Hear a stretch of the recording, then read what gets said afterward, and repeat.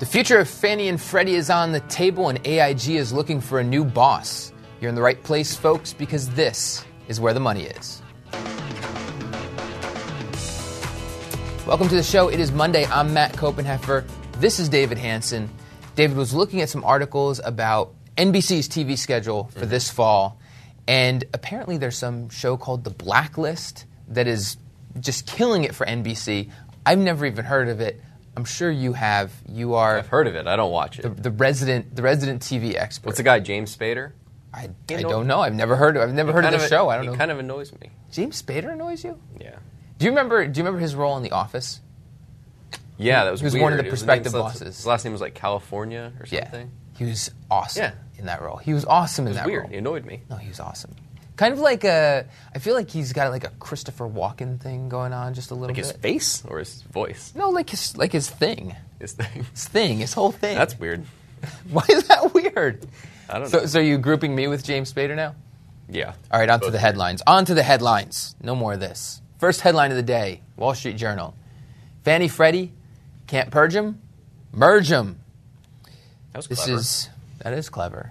Do you see what he did with the words there? Yeah, it's good. This is John Carney writing for the Wall Street Journal. The article is about the advantages that could accrue to the government, which is currently controlling, owning, benefiting from Fannie and Freddie. Talking about further advantages. Well, let me back up a second. It first talks about the fact that the reform proposals for Fannie and Freddie are likely to die on the vine. Yeah. That's Carney's assumption here. And then he talks about the advantages that could be seen if the two were merged, and instead of having two separate entities, you had one.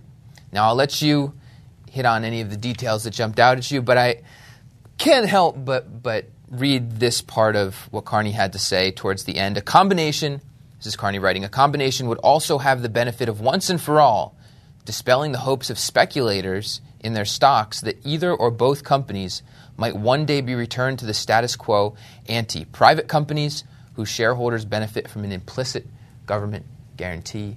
That group includes Bill Ackman, who just recently put forward another strong case. 100-plus slide presentation. I kind of wonder what is in those slides. Is it just is it pictures of Bill Ackman giving a thumbs up? In front of an American flag? Yeah.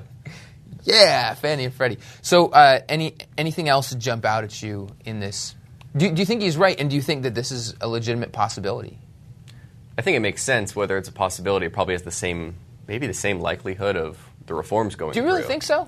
Because I feel like one of the things we've talked about here is that there's the reforms, there's the putting it back on the private market, and then there's the current status quo, which is the government continuing to basically benefit from owning these and continuing to keep them going.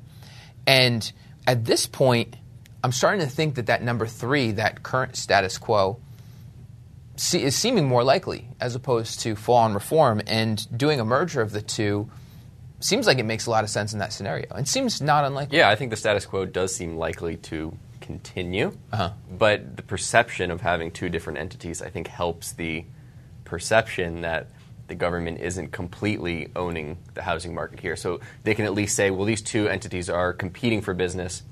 They have to keep fees low in order to compete against each other, which they're not really doing. But the perception, the political realities of it, I think they'll probably remain separate. Although it does make sense for them to be combined, it would probably save money, maybe be easier to manage. But yes, it would, in theory, dash any hopes of shareholders hoping that these return to private hands. Right. All right, second headline. Talking AIG. This is from the Wall Street Journal as well. Race for AIG's top job has two favorites. That's Peter Hancock and Jay Wintrob. Hancock runs the property and casualty insurance segment, and then we have Wintrob running the life and retirement segment here. It's just me, or does Hancock look a little bit like a baseball manager? He's got that sort of, I've got indigestion, I've got permanent indigestion kind of look. Is that what baseball managers look like? Oh, are you kidding me? There's no crying at AIG. I feel like baseball managers just have handfuls of Tums in their pocket at all times because of the indigestion. So we got Hancock, came up through the ranks at JP Morgan, working in their derivatives group, came over to AIG kind of to clean up the derivatives group there, and then also run the property and casualty. We have Wintrob, kind of spent a longer time with AIG and legacy AIG companies here, both people seemingly good candidates. Mm-hmm. My question is, this is an issue that matters in the long run. It'll definitely make a difference who's running the company, but as a shareholder today, should we really care? Because it's hard to say whether it's going to be a positive or negative who gets the top spot there. As a shareholder myself, I would feel pretty comfortable with either of these guys being put in the leadership role. I guess increasingly my concern isn't who, as long as it's one of those two. I'd rather not see the board go outside of AIG to bring somebody in at this point, because both of these guys at this point have significant experience at AIG. They've gone through this whole process of the rebuilding of AIG, we could call it. So I'd rather see one of these two get the job. And at this point, I'm pretty comfortable with either one of them. So my bigger concern is that if both of them now have the CEO job in their sights, and one of them will not get it. Mm-hmm. I don't think they're going to do a co-CEO kind of thing here. So I'd hate to see one of them get the CEO role and then the other one get out of there. Yeah. I don't know how likely it's probably a pretty unlikely scenario, but that's my bigger concern. My assumption was that Hancock pretty much had it locked down, but even though there's definitely been progress made in the property and casualty insurance, and I think that's looking a lot better, but we haven't seen a drastic turnaround. Mm-hmm. On the other hand, the life insurance, the life and retirement group at AIG has performed so well. That's kind of elevated Wintrob in my eyes. So I don't know. I don't know if he's kind of gained pole position here on Hancock a little bit. Right.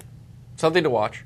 And with any financial company, management extremely important. So if you're a shareholder, prospective shareholder, maybe just try to learn a little bit more about these guys. It's kind of a bummer that Ben Maché can't stick around indefinitely. But he's got a winery in Croatia? Or is it just like a nice resort house? Like a baller bachelor pad. Whatever it is, I guess you can't really argue with that. Yeah.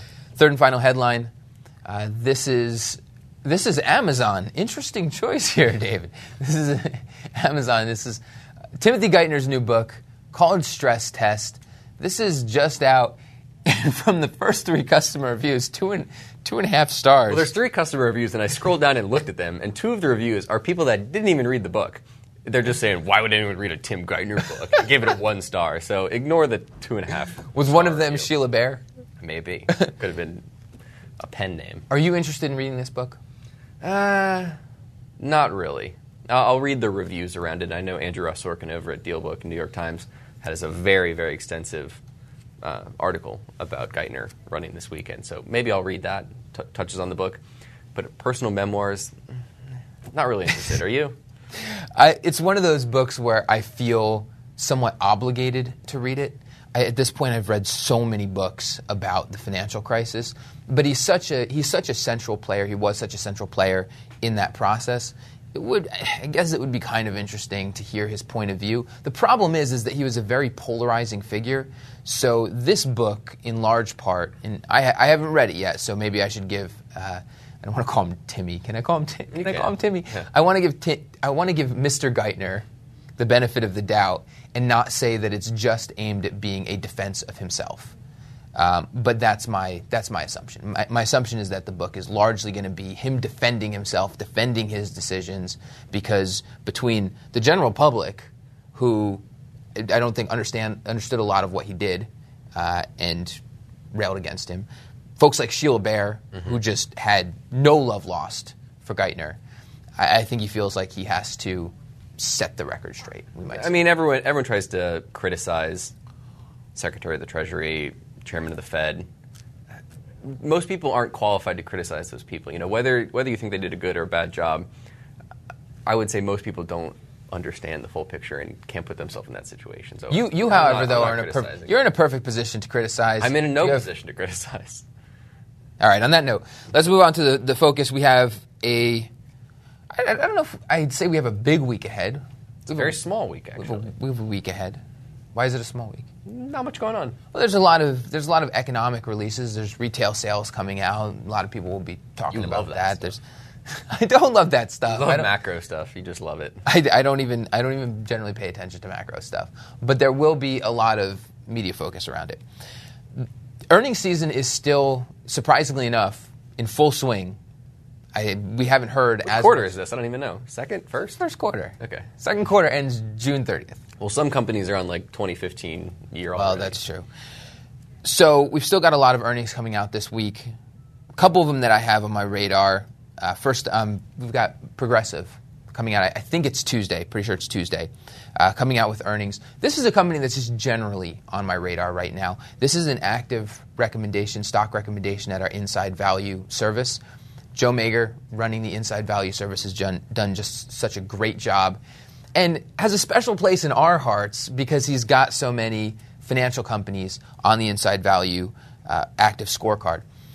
Now, when we were at the Berkshire Hathaway annual meeting, we actually heard Buffett talking a little bit about Progressive because there was a question about whether Geico would be using new technologies to help its insurance.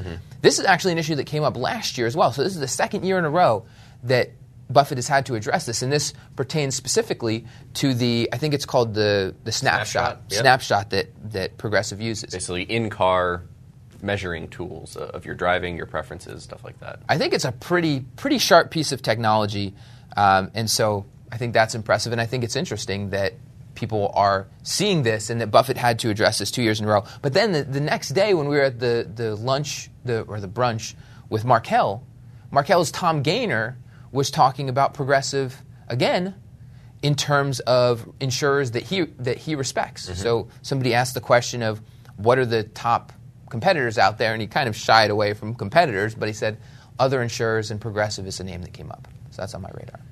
What would it take for it to get off your radar and into your portfolio? Is it just a price deal? Learn more about the company?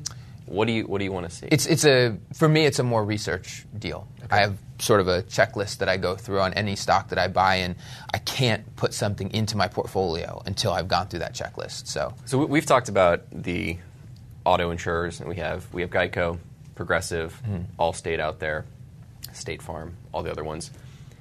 We've said that Progressive and Geico have the advantage because they're a direct model, lower cost.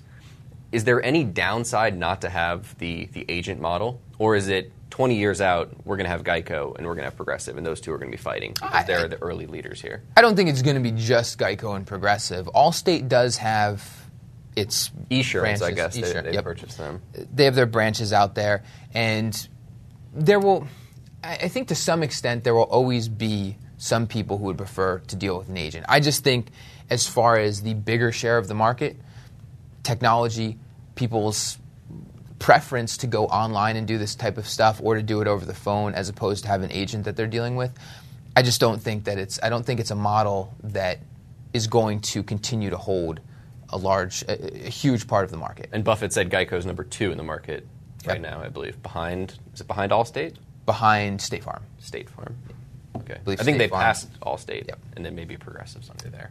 Which is awkward for Allstate, I think, because they actually publish market share numbers in their annual report. The other report I'll be watching later this week is RE/MAX. So RE/MAX is now a public company. This is the real estate company, and so this is an opportunity to hear their take on where the housing market is right now. 2014 has been a bit of a slow start for the housing market, and one of the things I took a look at one of RE/MAX's reports this morning from April, and one of the things that I found pretty interesting in there that the 2014 slow start for housing may be as much a seller issue as it is a buyer issue. So we hear the fact that housing transactions are down, and I think the initial reaction is just that, oh, well, the demand's going away. And actually what they had, one of the numbers that they had in this report was that months of supply inventory, so the number of months at the current sales pace that inventory would hold up, is at 4.1. Was at 4.1 in March. Months. So the April report was for 4.1 months. A balanced market, what they would consider a balanced market, is a reading of 6. So that's when buyers and sellers would be balanced. So when sellers would be overwhelming buyers, then you'd see that go above 6. So at 4.1, you've essentially got more demand than you have supply. And we've actually seen some of the effects of that as well, because even as housing transactions decline, the number of housing transactions, the housing prices have gone up, and that's that demand outstripping the supply. With a company like RE/MAX, aren't we always going to hear it kind of through rose-colored glasses? Aren't they always going to be optimistic and be like, our business is turning around? Is that really a fair representation of the market, you think? I think you do have to. I think you do have to look at it for what it is, but I don't know. The bottom line is that there always should be some amount of a reasonable amount of demand for housing because we have a population that has kids. Those kids grow up. Those kids move out of the house. They need a place to live. So there's that constant churn and need for these kind of services. So I do think you need to look past any rose-colored glasses kind of commentary. But if you look at the numbers that they come out with, the statistics that they come out with, I think that can be helpful. Cool. How about you? Anything you're looking ahead to this week? You stole all the good stuff. I stole all the good stuff. Are Progressive, any chance that's on your radar? It is on my radar, but like you, need to research a little more. All right. Moving on to the game for today. The game today is Stock Quiz. This is where we have a couple of questions. I've got a good tough one for you. And, bring it. See if we can stump each other. Let's do it. Am I first or you first? You're first. I'm first. All right. Here you go, David. Over under. Was Annaly's first quarter annualized rate spread over or under 1%? I'm going to go... Do you want a hint? It's a 50-50 shot. You're going to give me a hint? Okay. In December, it was, I believe, 1.31. It was either 1.31 or 1.41% in December. Really? I'm going to say it was over 1%. It was not. I threw you off with my Let me guess hint. it. 1.95. No. 0.95. Worse. 0.9. Okay. 0.9%. So you had, they talked about it in the earnings release a little bit. You had kind of two things playing off each other here. One was prepayment speed. The change in prepayment speed slowed down a little bit versus the fourth quarter. So in the fourth quarter, we were still seeing the effects of prepayment speed slowing down. That gets a little bit wonky. Basically, the amount that they had to amortize against premiums that they paid. So when they paid more than par, they have to amortize that over time. So they had to speed back up the amortization of there. And then they also added to their hedge book, so that increased costs on the other hand. So you kind of had both sides squeezing that rate. You got me. At the same time. I did. Did you like that? Did you like that hint to throw you off? Yeah, very clever. Second scenario. All right, I'm going to stump you now. Since 2001, this bank has not reported a full year return on assets less than 1%. Got U.S. Bancorp, Bank of Hawaii, Silicon Valley Bancorp, Bank of the Ozarks. Has never reported a year ROA less than 1%. This is legitimately a really tough one because any of these, except for Silicon Valley Bank, I could see not having reported. Now, why not them? Because I've done too much research on them, so I know their stats pretty much in the back of my hand. I will go with. I'm going to go with D, Bank of the Ozarks.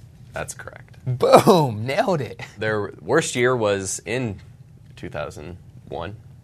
1.06% return on assets, hovered up near around 2% today. Very strong. U.S. Bancorp, not quite there. And what was the other one I had on there? Bank of Hawaii. Bank of Hawaii. Had a couple years. Really? A couple years? Interesting. Yeah, just one or two. The guys over at Bank of the Ozarks, George Gleason, I think, is running that bank. Rock stars. They just Stats back it up. The stats do back it up. All right, we have an email address. That email address is wtmi@fool.com. We love getting questions to that email address, and we have a question today that we are going to answer from Bobby. Bobby asks, I was hoping you would talk about strategies that a young investor should try and utilize when both investing as well as preparing for retirement. As a 19-year-old college student, I have found that my peers tend not to invest at all. With compounding interest in mind, wouldn't it be advantageous for me to start earlier rather than later? Well, I'm going to take the easier part of that question and say, yes, absolutely. Starting investing earlier is much better than starting later. And starting investing early really can be very, very simple. It can be as simple as going out and buying a low-cost S&P 500 index fund. It's not exciting. It's not sexy. It's not the kind of thing that's going to, you're not going to go to a frat party and say, hey, I just bought a low-cost index fund, and they're going to start chanting your name. I don't know what kind of parties you went to. They did at mine. I heard really cool parties. You have Miami. I wouldn't put anything. But we do. But yeah, the effect of starting even a little bit earlier, I mean, 19 years old, that's great. If you can start investing at 19 years old, it can be simple until he learns more, and allow that to work for him over time. Strategies. I'll take the harder part of that question. Strategery. I like how he, because you're smarter than I like how he broke out between investing and retirement there. And as a 19-year-old, you can try to lay out your goals. So retirement's going to be decades away. I mean, or maybe he wants to retire at 35. Maybe, but what are you going to go do? I want to retire. Again, what are you going to go do? It's going to be pretty close then. You're retiring pretty soon. you bet. So he might not be retiring for 60 years, 50 years maybe. 50. Let's call it 50. Let's call it 50. So that's a long time. He can stock I think Bobby worked longer than he can stock that money away, put it in S&P index fund, and kind of forget about it completely. Doesn't need to worry about that. In terms of investing, have some goals. What are you investing for?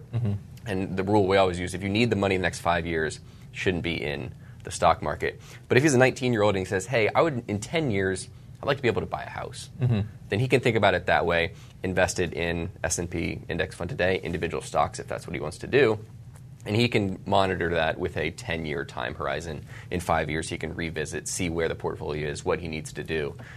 So have some goals in terms of what do you want to use that money for, and then kind of proceed cautiously with those goals in mind.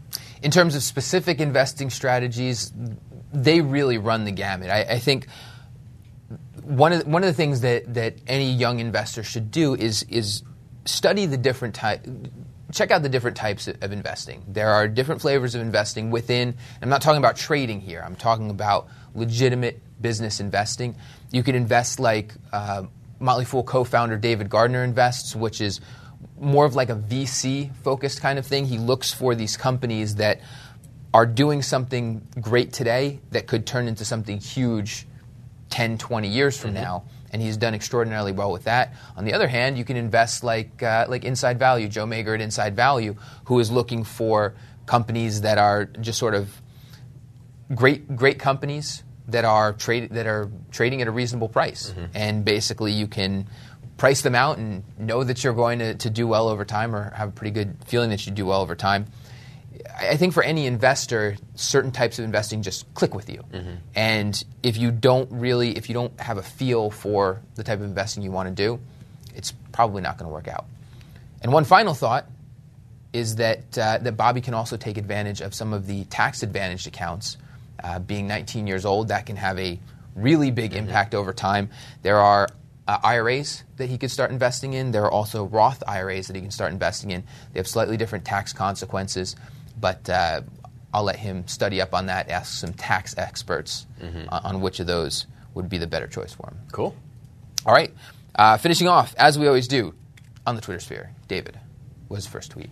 What do we got? This is from Billy Kipperstock, Motley Fool analyst down there for Pro. He says, "These dragons in Game of Thrones, though," in all caps. Have you started watching? Have you started watching Game of Thrones? No, I have not. I didn't watch last night, so I don't know what that tweet's about. So you are watching? Yeah, I watch it.